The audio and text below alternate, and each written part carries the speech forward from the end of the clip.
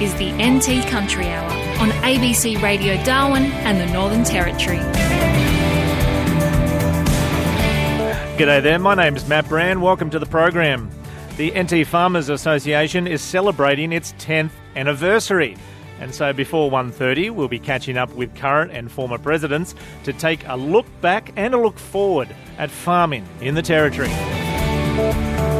Also today, we head to the mango orchards of Katherine, where the mango season is reaching its peak. Today we're at our packing facility down in Katherine and very busy. November is our biggest time of the year of harvest. And did Scott Morrison try to become Australia's Minister for Ag? We'll be talking about this soon on the Country Hour.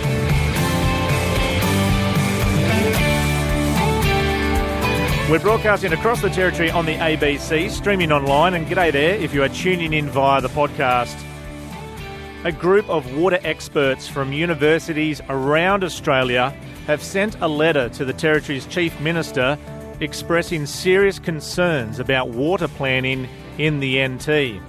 It comes after the Territory Government released its draft water allocation plan for the Georgina-Wieso Basin. That plan, it came out last week. It covers most of the Barkly region and it allocates 40% of its annual recharge for use by industry. Now, this letter urges the Chief Minister to halt all new extraction licences until comprehensive data on groundwater and surface water interactions have been obtained. Emeritus Professor Barry Hart from Monash University was a panellist on the scientific inquiry into fracking back in 2018 and says the NT's water policy is way behind other jurisdictions. They are way out of kilter. They have been told for many, many years that they do not equate with what are required by the National Water Initiative, National Water Initiative guidelines. All of the other jurisdictions, Australian jurisdictions, have arranged their water resource acts to be equivalent to what is required by the National Water Initiative. Northern Territory do not. We, in the Pepper inquiry, we said they should do that and a whole raft of other things to do with water.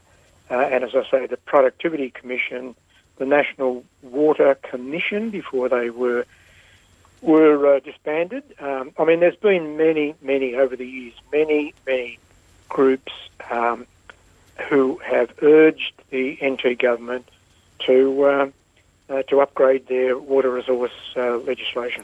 Emeritus Professor Barry Hart from Monash University. Now, another signatory, and there were 18 in total, was Professor Sue Jackson from Griffith University. She spoke to Jono Gibson about the group's concerns. Well, we're very concerned that Northern Territory's record of water planning does not meet national standards. And in the recent decision to release a water allocation plan for the Beetaloo, we see a very significant departure from these national standards, and we're most concerned that the Northern Territory is putting at risk very important ecological and cultural values in the way in which it's regulating and licensing water. What specifically is concerning within the plan? Is it being rushed? Have there not been enough studies done? Well, the Georgina-Wieso water allocation plan, we believe, breaches water planning guidelines of national water policy because it hasn't established a water advisory committee to oversight the production of the plan. There's been no public input into the plan. There are no environmental or cultural requirements for the water resource, and there are no trigger rules for assessing unacceptable impacts. There's a very weak scientific basis underpinning the plan, and we're very concerned that potential impacts to groundwater-dependent ecosystems have been completely overlooked. How unusual is it for a group of 18 scientists or water experts to pen a letter like this? Well, I think it does speak to the strength of our concerns about the way in which the Northern Territory is regulating water.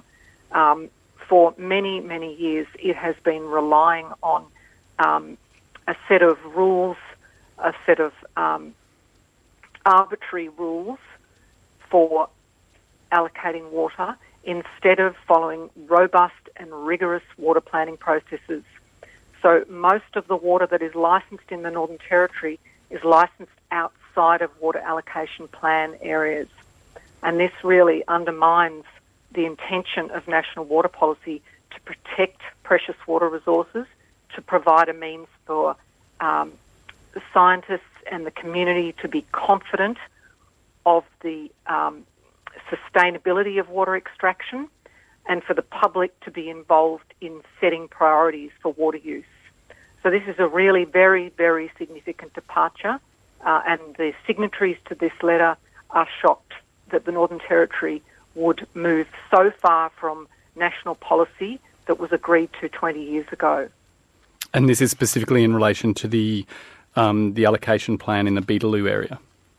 It is, but our letter also concerns a number of licensing decisions recently that relate to the Larrimah area, where the Northern Territory government is using a rule that is not a principle under a rule that is not used in any other jurisdiction that we're aware of for assessing the sustainable yield. So there are scientific concerns about the way in which the Northern Territory government is assessing the amount of water that it considers can be used by industry. What are you calling for from the Northern Territory government?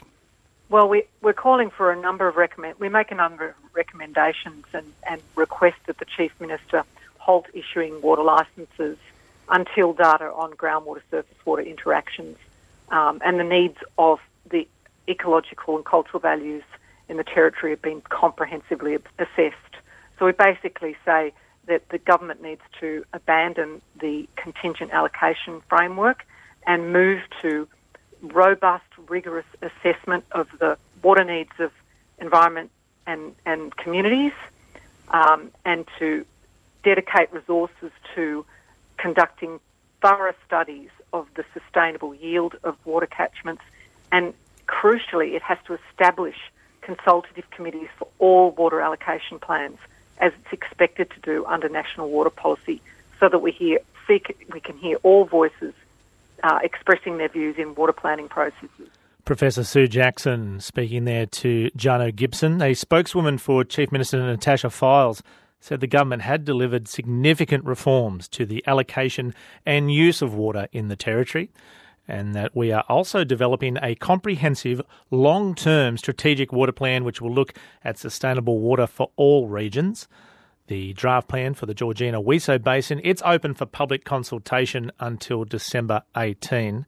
You can read more about this story up online right now if you search for NT Country Hour. G'day, I'm Jermaine. G'day, I'm Caleb. And we're from Territory Bees. We're out here in Darwin's rural area attending to some hives, and you're listening to the Country Hour. 22-1 on a Friday lunchtime. I trust you are well. If you're interested to learn more about that draft water allocation plan for the Georgina-Wieso, it was this time last week where we had a chance to speak to Amy Dysart, the Executive Director of Water Resources. She spoke to us about the plan, and we also had a chat to Paul Burke from NT Farmers. So that'll be on Friday's podcast from last week if you are interested. Now, there's a growing list of cattle stations in the Territory that are getting involved in carbon farming projects. Some stations are doing all of the work by themselves. Others are partnering up with carbon service providers. So, for example, in Central Arnhem Land, Monaroo Station has been earning carbon credits since 2015 via the Savannah Fire methodology, and it's working alongside a company that's called South Pole Australia. I caught up with South Pole's Will Hemmel to learn more about the company and what it does. Yeah, so South Pole itself was started in 2006 by a bunch of uni students in Switzerland. As global climate ambitions grown, so has the company. We've now got over 1,000 staff in 50 countries around the world. So we've been in Australia since 2016 and we do a few projects here, but most of our work is in Asia, Africa, Central America. That's where we do most of our work. And one project is here in the Northern Territory. You're doing some work at Minaroo Station, which is in Central Arnhem Land. Tell us about that. Yeah, so Minaroo Station, Danny and Kath Hayes, they're located about 250 kilometres east of Katherine. They run a cattle property, primarily a beef cattle business, but harvest some buffalo on the place. And they've been running a Savannah fire management program there since 2015. That's a project under the Emissions Reduction Fund, and what it's been doing is shifting the burning regime on the property through good fire management from a predominantly late season burns to more early cool burns. And Danny and Kathy have been implementing fire breaks, building their fire management capacity and preventing those late season hot wildfires which emit large amounts of carbon dioxide. By doing that, they're able to earn carbon credits under the Emissions Reduction Fund, and they've been selling those credits into the open market to earn money. And so your company, South Pole, how do you fit into that? Yeah, so South Pole is what's described as a carbon service provider or a project developer. We support landholders to navigate the complexity of the Australian Government's Emissions Reduction Fund. So what we do... If we're being honest, has changed a bit over the years, hasn't it? Yeah, so there's been some changes and methods are always being updated. So our role is to support the project to be registered, meet its annual reporting and compliance requirements to ensure the credits are issued. And then once those credits are issued, we place them into the market, primarily with private buyers. The Savannah burning methodology has been around for quite a long time in the Northern Territory and has successfully generated an income for cattle producers, for Indigenous land managers. Where do you see that methodology going in the next sort of 5 to 10 years? Yeah, it's a good question. So the Australian government has flagged that it will release an update to the methodology in 2023, which will add a sequestration component. So currently it's an avoidance methodology where landholders are rewarded for the emissions that are avoided from shifting the burns from the late season to the early dry season or reducing overall fire pressure. But the updated method will have a sequestration component as well, so account for the standing biomass essentially that's left after the burns. So it will, in some instances, provide landholders with additional revenue and from the additional credits generated. And we've recently heard from someone on the Country Hour telling cattle producers, geez, when it comes to carbon credits, hold on to them. You might need them for future ability to sell into markets. Do you have any thoughts in that space? Yeah, it's certainly a trend that we're seeing. So primary producers wanting to what's called insetting now, so keep those credits to make claims against their own business around being carbon neutral, for instance. And we're seeing also, I guess, the Coles and Woolies of the world pushing there's carbon neutral beef now in the supermarket. I've seen it. So they'll push that up their supply chain. It's certainly an option for producers. The one thing to consider is that carbon credits are the inverse of wine. The vintages don't age well. So carbon credits from 10 years ago aren't worth what carbon credits produced today are worth in the market. Thanks for your time. Cheers. That's Will Hemmel, who's a carbon specialist with the company South Pole Australia.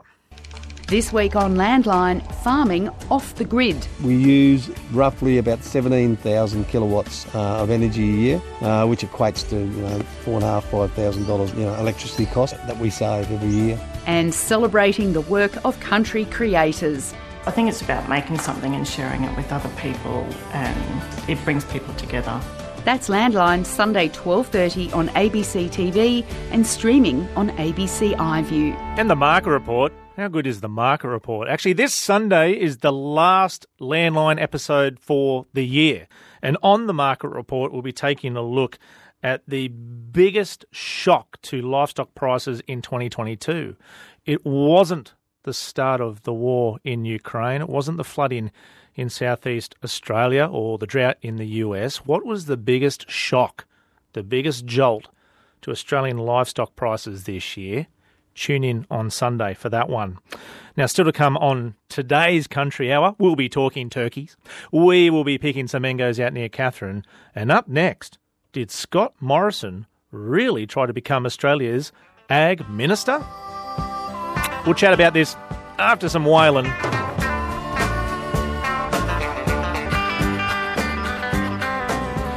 It is 12 to 1. You are tuned into the Country Hour. An inquiry into former Prime Minister Scott Morrison's secret cabinet appointments has today handed down its findings.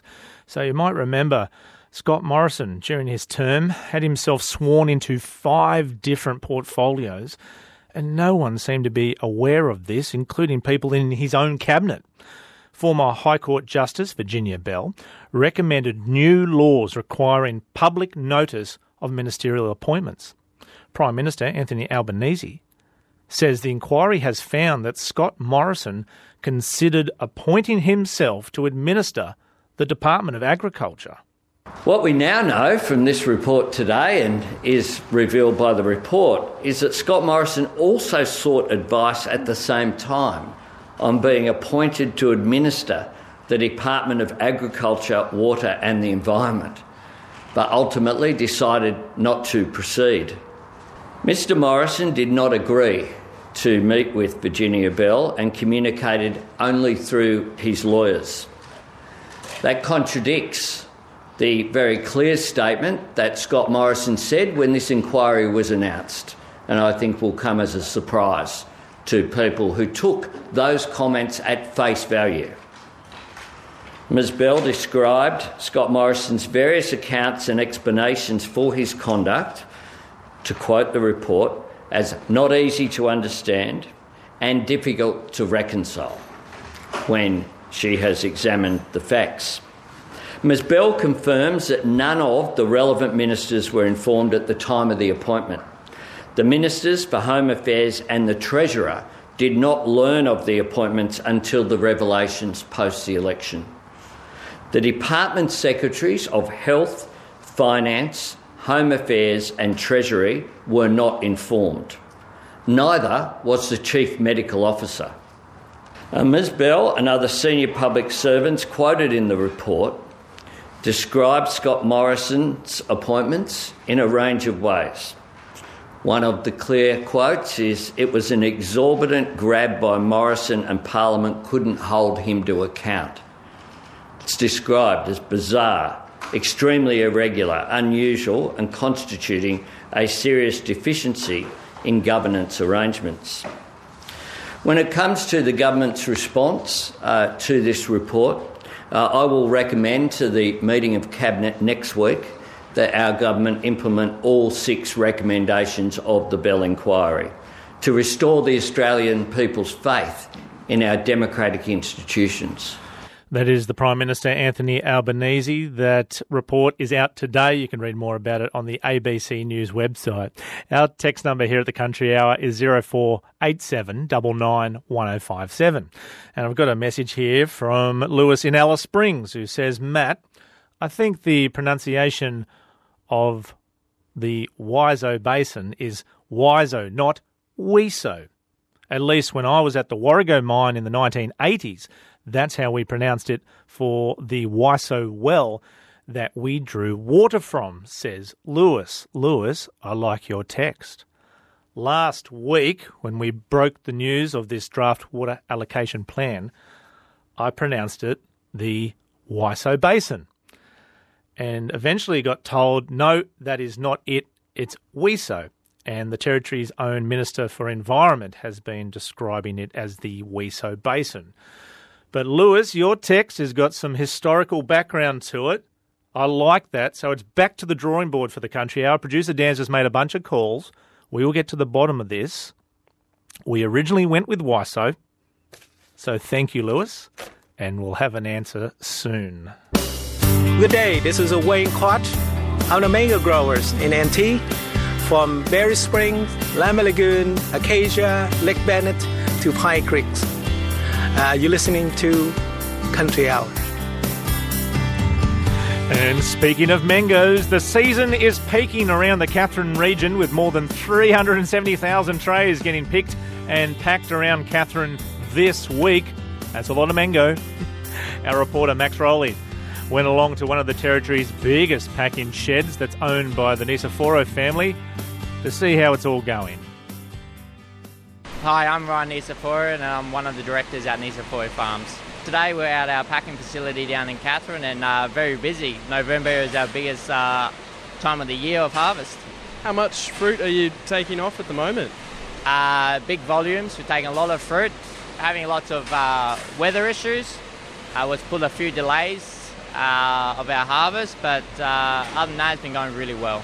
Yeah, last year was a record harvest for you. Do you think you'll match it this year? Yes, this year will be hopefully another record season. We've got the volume. It all depends on weather, and every year has its challenges and labour shortage and weather, but that's nothing we haven't faced before. What are the weather challenges you're having? All of these storms around Katherine? Or? Yeah, lots of storms. Every night we seem to get a bit of rain and affects our picking in the morning. Just got to wait for the fruit to dry before we can harvest. And how much has that held back the harvest for you then? It's held back a fair bit. We've had rain for the last week or so, pretty much every night, but it seems to be going okay. Does that mean there's ripe fruit in the trees that you haven't been able to get at? No, our trees and our fruit seems to be going really well. Got no mature fruit at this point of time, and it still seems to have lots of legs, so lots of time. A good thing about Calypso, it hangs a lot longer on the tree. What is perfect for us for our harvest. The fruit that you are picking, managing to get picked, how is it selling in the markets? Really good. There has been a short supply in mangoes this season so far, and it's been, but we've got Queensland starting. We'll put a fair bit of volume onto the market. So short supply means good prices so far this season? Yes, the prices have been very, very good, and we've been pretty fortunate. I know second grade fruit hasn't been selling too well for a number of growers. Have you had similar issues with that? No, we haven't. Good thing about our Calypsos, they're just beautiful fruit, and they seem to be more hardy. They can seem to handle the weather and lots of challenges. So we actually don't get too much seconds. And you mentioned the Queensland harvest. That's just starting to crank up. What will that mean for you? Yes, that'll mean a big supply of mangoes into the store chain. But it seems to be it's good timing. It's all worked off region. So time as our NT season slows down is when Queensland starts cranking up. Right, so when do you wrap up your season here? Yeah, it all depends on the weather, but at this stage we've still got a few more weeks to go. We've finished our Darwin farm. We're currently at a Katherine location, and then after that we'll be travelling to our Malaranka farm and getting all the fruit off them trees. That is Ryan Nisiforo speaking there to Max Rowley. Busy times in the Katherine region for mango growers. And the Mango Express should be flying out tonight if all goes to plan. And if so, there'll be a lot of Calypso mangoes on that plane. And yes, 370,000 trays of mangoes due out of the Katherine region this week. The forecast for the Katherine region has dropped slightly over the last few weeks. The forecast for Katherine now sitting at around 1.9 million trays. Over in Queensland, harvest is getting underway. Bowen set to pump out more than 220,000 trays.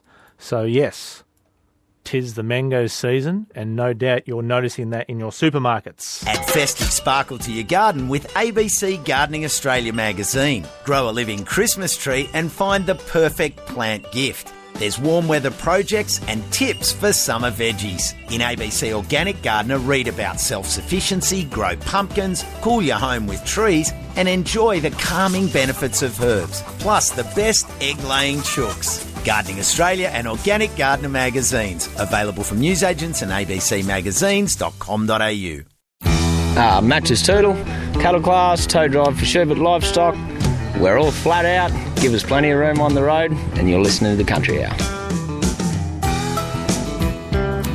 Now, quick update on the Country Hour team. If you've been tuning in every day, you might be thinking, hey, where's your Alice Springs reporter, Hugo Rickard-Bell? Well, Hugo's no longer with us because he's taken up an awesome new opportunity over in America. He's now a reporter at a radio station in Salt Lake City. And I'm joined in the studio by Dan Fitzgerald. He's just pumped out his first story online. And he's keeping it rural. It's about turkeys, Dan.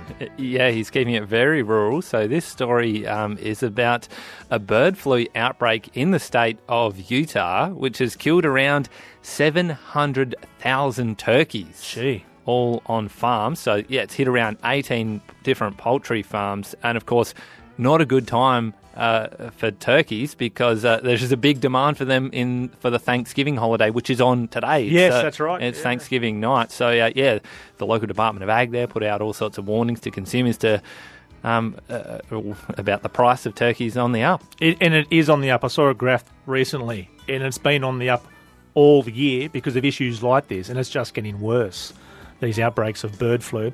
And just on the topic of Hugo, a massive congratulations to him because on the weekend just gone, Dan, he was named the NT's Young Journalist of the Year. So well done to Hugo. Yeah, that is wonderful news. Yeah, that was a great for his body of work over a period of time and the NT Media Award. So big congratulations to Hugo. Yep, I sent the award to him and he says, I think a fair bit of the award goes to Max, Dan and yourself. And I totally agree. I mean, high tide brings up all ships. Nah, I'm just joking. Well done, Hugo. We miss him, but we wish him all the best in the US. It's now news time, 1 o'clock. G'day, I'm Angus Gidley-Baird. I'm the Senior Animal Proteins Analyst with Rabobank, and you're listening to The Country Hour. Matt Brown with you this afternoon. The NT Farmers Association is celebrating its 10th anniversary. In a moment, we'll be catching up with current and former presidents to talk all things farming. But first, let's go to the Weather Bureau. Rebecca Patrick is there this afternoon. And Beck, just looking at top-end radars this afternoon, a lot of colour, a lot going on. What can you tell us? Yeah, that's right. So it has been fairly active, particularly along the north coast, so around Coburg Peninsula, Tiwi Islands earlier this morning, but they're also getting a few storms just coming across now as well. And so, yeah, even around Darwin, we're just starting to see a few showers popping up, which I'm expecting will be developing into storms as well. Good, good. It was frustratingly close this morning. A lot of rain just to the north. Yes. Yeah, we had the storms went over Gun Point and the Tiwi Islands, and I was looking at the radar, and there's light echoes right on the coast. The weekend ahead for the Territory in terms of rainfall, what is the forecast? Yeah, so we are expecting showers and storms to develop right throughout the Territory over the weekend. We've got a trough that's approaching the southwest of the Territory that'll move through the southern districts, mainly on Sunday, but ahead of that we're expecting some storm activity down through the Lassiter and Simpson district. And risk of some severe storms with that, so potentially damaging wind gusts, maybe some reasonable rainfall if the storms sit over that area for long enough, possibly even some hail in the far southwest as well. And we're also going to be having a trough developing through the Barkly district over the weekend as well. So another focus of shower and thunderstorm activity through there, and particularly Sunday and Monday, getting some potentially heavy falls with some of those storms that might develop. Are you willing to say how many millimetres potentially? So widespread, you're probably going to be seeing 15 to 35 millimetres. Wow. Through those areas, mainly the northern parts. So, those areas that are pretty much sunny at the moment will look a fair bit different in a couple of days' time. Potentially heavier falls, even up to 70 millimetres in localised areas as well. Wow, wet season starting to deliver. Just finally, Fishos this weekend. What can you tell them? Yeah, so relatively light winds on the harbour this weekend. Generally, just those westerlies starting to come in a bit. So a bit of a change in the wind direction over the weekend, and we've got that trough coming up. So that's going to be putting more of a westerly flow across the coastal waters. Wonderful. Thanks so much for your time this afternoon. No worries. Thanks, Matt. That's Rebecca Patrick there at the Weather Bureau, and just looking at some of the rainfall figures up to 9 o'clock this morning. And there's some decent ones here. Banban Springs Station's had 20 millimetres, Walden Station 35, Groot Island 88 in the gauge, Coolibah Station's had 49, Rosewood Cattle Station 29, Keep River 15, and Gemtree Park has recorded 9. We're talking 10 years of NT Farmers Association next. Hi, I'm Jake Stringer. I'm the manager of Kidman Springs Station, and you're listening to The Country Hour.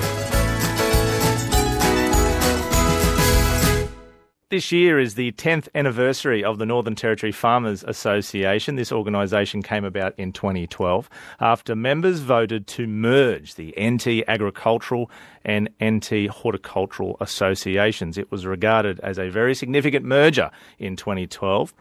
To talk about the last 10 years and maybe what's ahead, I'm joined today by Ian Baker, who's been involved with the NT Farmers Association in many roles, the current president, Simon Smith, and Tom Harris, former president of NT Farmers Association. Thanks so much for coming into the studio. And we might start with you, Tom. Take us back to 2012. How did this merger come about? Well, it came about that we had the NT Horticultural Association, which obviously represented a part of the plant industries.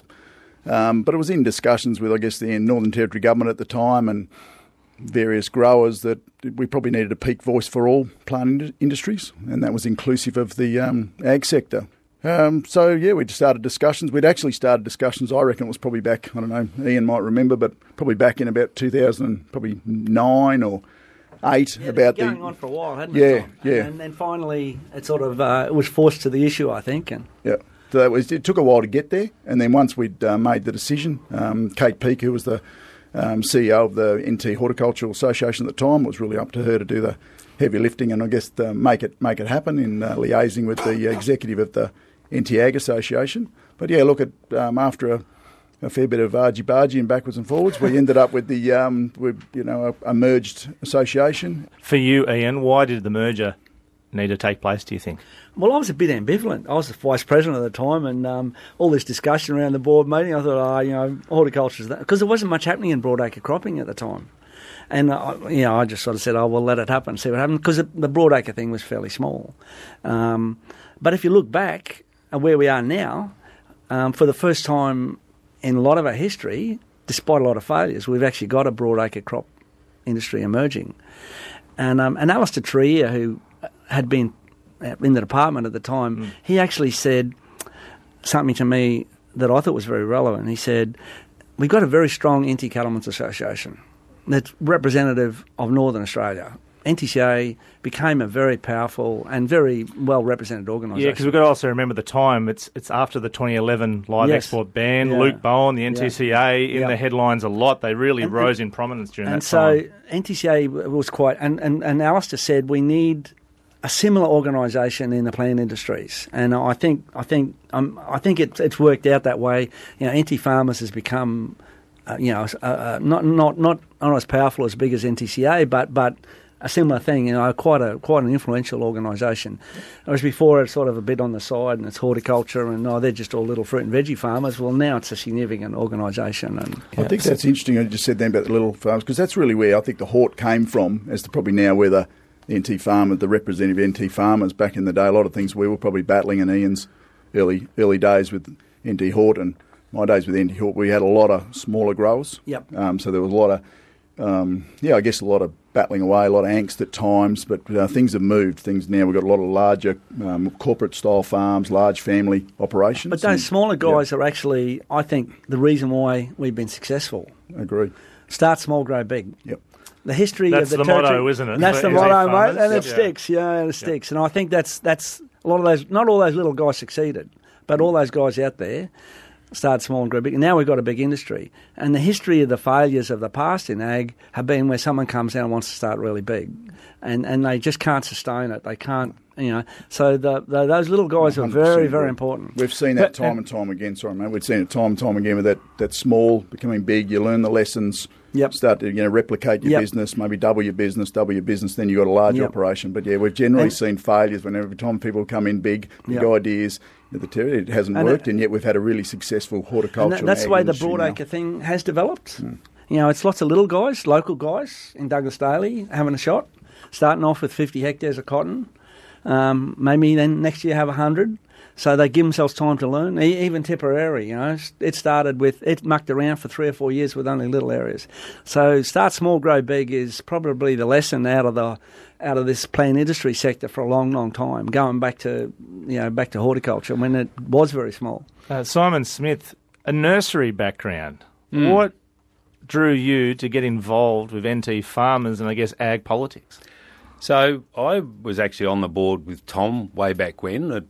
Basically, NT Hort at the time had commodity groups, so it was a range. There was bananas, cut flowers, nursery was part of that. So my role was representing nursery on that umbrella organisation, and in time it morphed into NT Farmers, as these guys have explained. And that there was a point where there was a vacancy on the board and there was an opportunity, and I was really interested to come back into it as well. And there was such a great foundation that a number of people had set up. So it was a good stepping stone for me, and you could see the momentum the organisation had, particularly the influence it was getting at that time with government. And I think that's a lot of small growers, but the collective had power. And I suppose it's a little bit easier to come into an organisation you feel already has influence, and also had a strong board and basically a strong and positive outlook. And a big new event that it was driving in the Northern Food Futures Conference. Tom and Simon, I think it's fair to say Ian Baker, it was... Father of Food Futures. And there's even an award named after you now, Ian Baker. Can I ask you to explain to our audience the idea of Food Futures and what you hope it's achieved over the last few years? So it was built... was in a political environment. We had the Liberal government at the time, federal, wanted to develop Northern Australia. So we had Barnaby Joyce and Matt Canavan wanting to build dams and all sorts of stuff. And we said, hold on, we're the guys who are here on the ground, and we're the biggest agricultural farming sector across the north. And let's think, and we were very scared. I was concerned about we were going to get investors from China and start big and end up with nothing again. And we couldn't afford to do that. So start small, grow big was one of the philosophies behind Food Futures. But it was really about those of us in the north, both in the Territory and in the Ord. The Ord guys became very important in this, having a say in the way agriculture might develop in the north, rather than just relying on what the federal government wanted to do. And it gave NT farmers particularly a platform for leadership nationally. So, we've got NFF comes up regularly, and the cotton industry, the grains industry, they all now see this part of the world as having some hope. And we've got some broadacre cropping happening. And, that's probably... Food Futures was influential in pushing that direction forward. Tom Harris, what do you think Food Futures has achieved? I think it was great to give a platform for the successes that we had in our region. That was the thing. Often you heard a lot of talk about some large failures. But everyone's talking about failure. You talk about agriculture in the north, to fail. Yep, that's exactly right. So we're able to put, with the selection of the first speakers and presenters at the very first Food Futures that Ian was a big part of organising.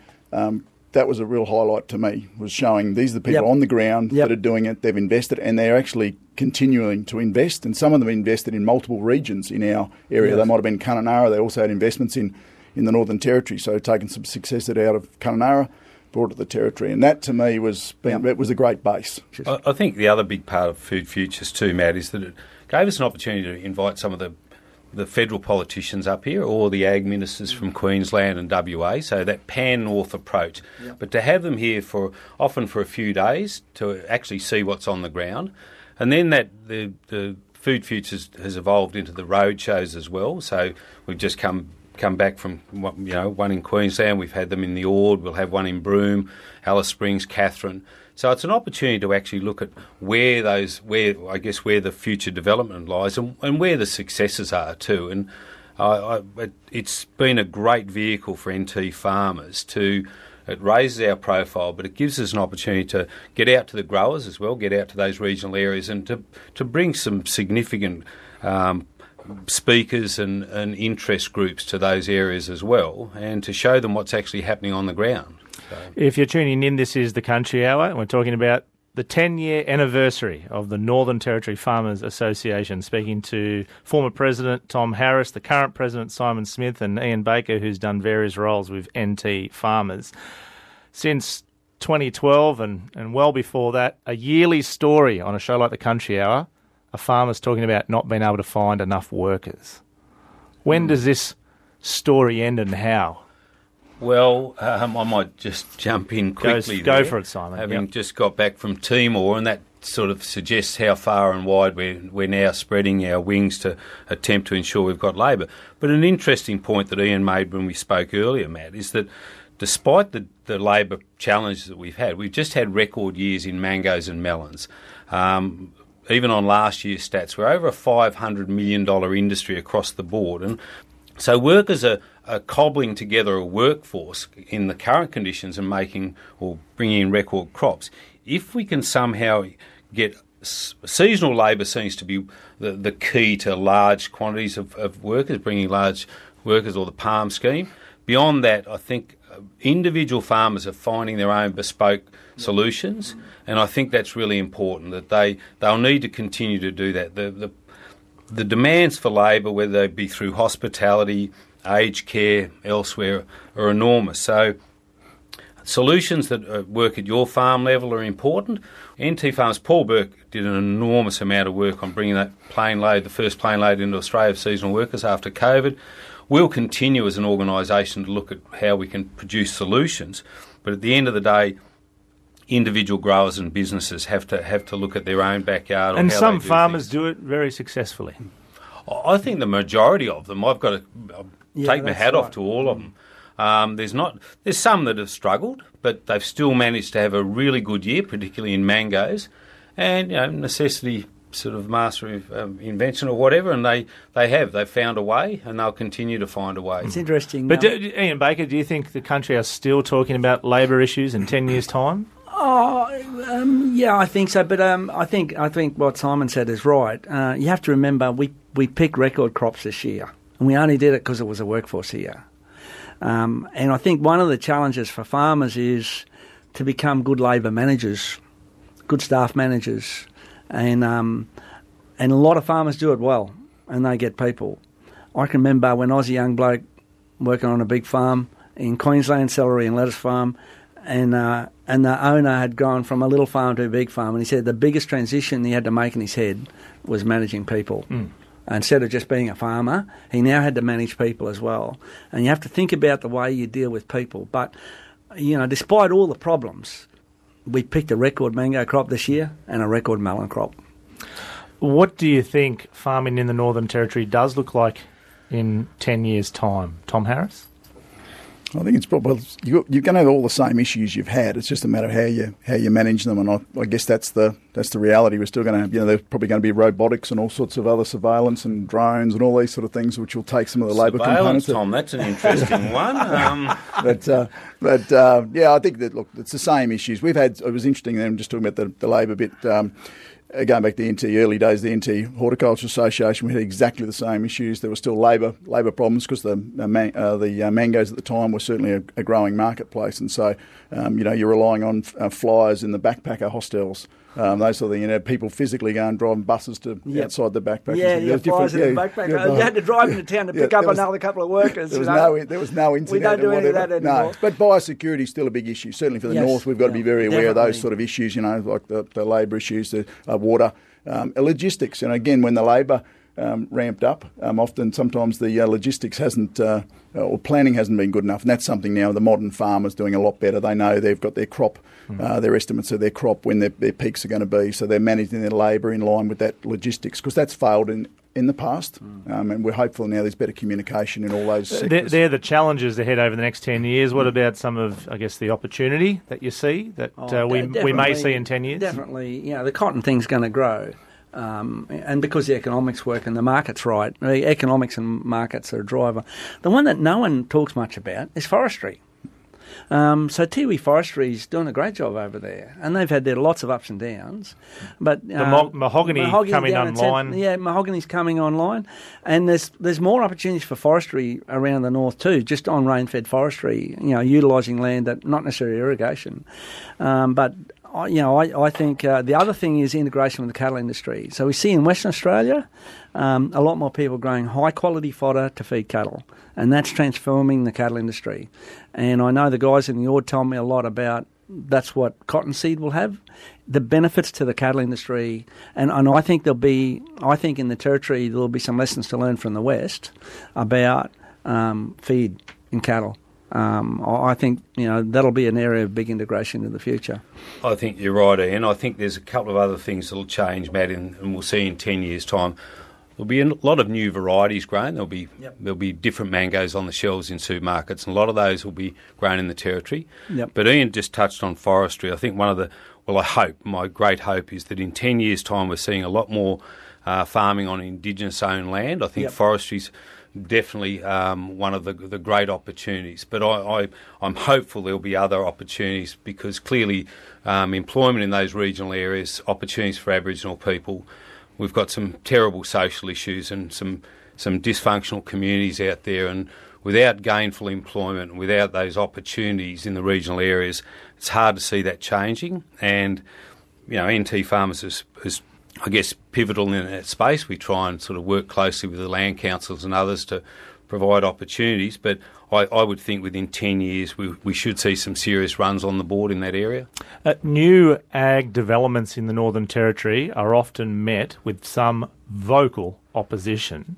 Is there a way forward for ag development that has the support of environmental groups? So I think one of the good things that NT Farmers attempts to do these days is to involve a range of interest groups in discussions. So a good example of that is our water reference group. Now, water is a challenge. It's got a lot of I think every person in the Territory has an opinion on water. All sorts of interest groups. So our reference group involves the land councils. It involves the Environment Centre. It involves the departments and Power Water and others, because the conversations are a lot bigger than farming, and we need to understand the perspectives of all those users. Yep. We need to understand the perspective of social licence, because I think increasingly, if we look back in 10 years' time, social licence and our ability to legitimately operate will be determined by how well we manage messaging. Almost every farm in the Territory does a good job of managing their own property in an environmental sense, but often that's lost with sensational reporting or interest groups jumping up and down. So I think as an organisation we need to understand the issues. Probably 80% of the issues are manageable, 20% might divide, but we need to make sure we're front and centre of that conversation. And that discussion not necessarily is in the media. It may be done. It's probably a lot of these discussions are difficult and are better done privately. So running off to the media and getting a big media release isn't the way to deal with these issues. But definitely sitting down and listening to other perspectives is very important. There's things we as farmers can learn from the environment movement, from the fishermen, and things that they need to learn from us about the way development might happen. So I think Simon's very correct in saying, how do we, instead of us just sitting in our silo, we need to engage widely.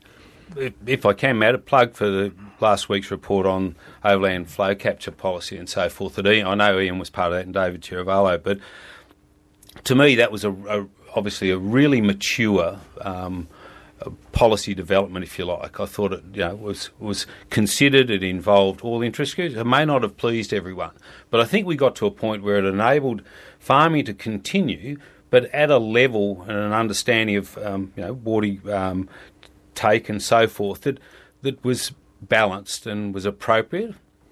And I think that's important for us going forward, that we have a sort of precautionary approach. And again, it's that sort of start small, grow big. Dams on iconic rivers, sort of large-scale clearing, those sort of things are going to set us aside from, or set us apart from a lot of the NT population. And that's not what we want to do. We want farming to be accepted, farming to be seen as integral to the territory's development. And we have a role to make sure that that's the way it is, and that people come along with us on the journey, rather than feel that we're just profiteering or environmental vandal. NT Farmers AGM is on next month. Thanks so much for your time today on the Country Hour. Thanks, mate. Okay, mate. Simon Smith, the current president of the NT Farmers Association, former president Tom Harris, and Ian Baker, a jack of all trades, the NT Farmers Association, celebrating its 10th anniversary. And yes, its AGM is on Friday, December 9 at the Humpty Doo Golf Club. Kicks off at about 4:30, so make sure you get along to that. Now, that is it for today's Country Hour, and that's it for me for a while. I will be back in the new year, but the Brand family are heading off on holidays. It's been a big year for the Brands. We've welcomed little Jack into the family, which has been wonderful. So, yes, now taking some time off to be with the family, take a break, spend a bit of time on the family farm, and very much looking forward to that. I hope Christmas treats you well, and I hope the wet season treats you kindly. We're starting to get a bit of rain in the north. Big rain's due out in the Barkly this weekend, which is wonderful. So may that continue. Let's have a big wet season, hey? I hope you've enjoyed the Country Hour this year. I love the program. I hope you do too. And I'll see you back here in 2023 for more Country Hour. Looking forward to it. All the best. It'll be Dan Fitzgerald and Michelle Stanley looking after the program while I'm away. Keep it rural.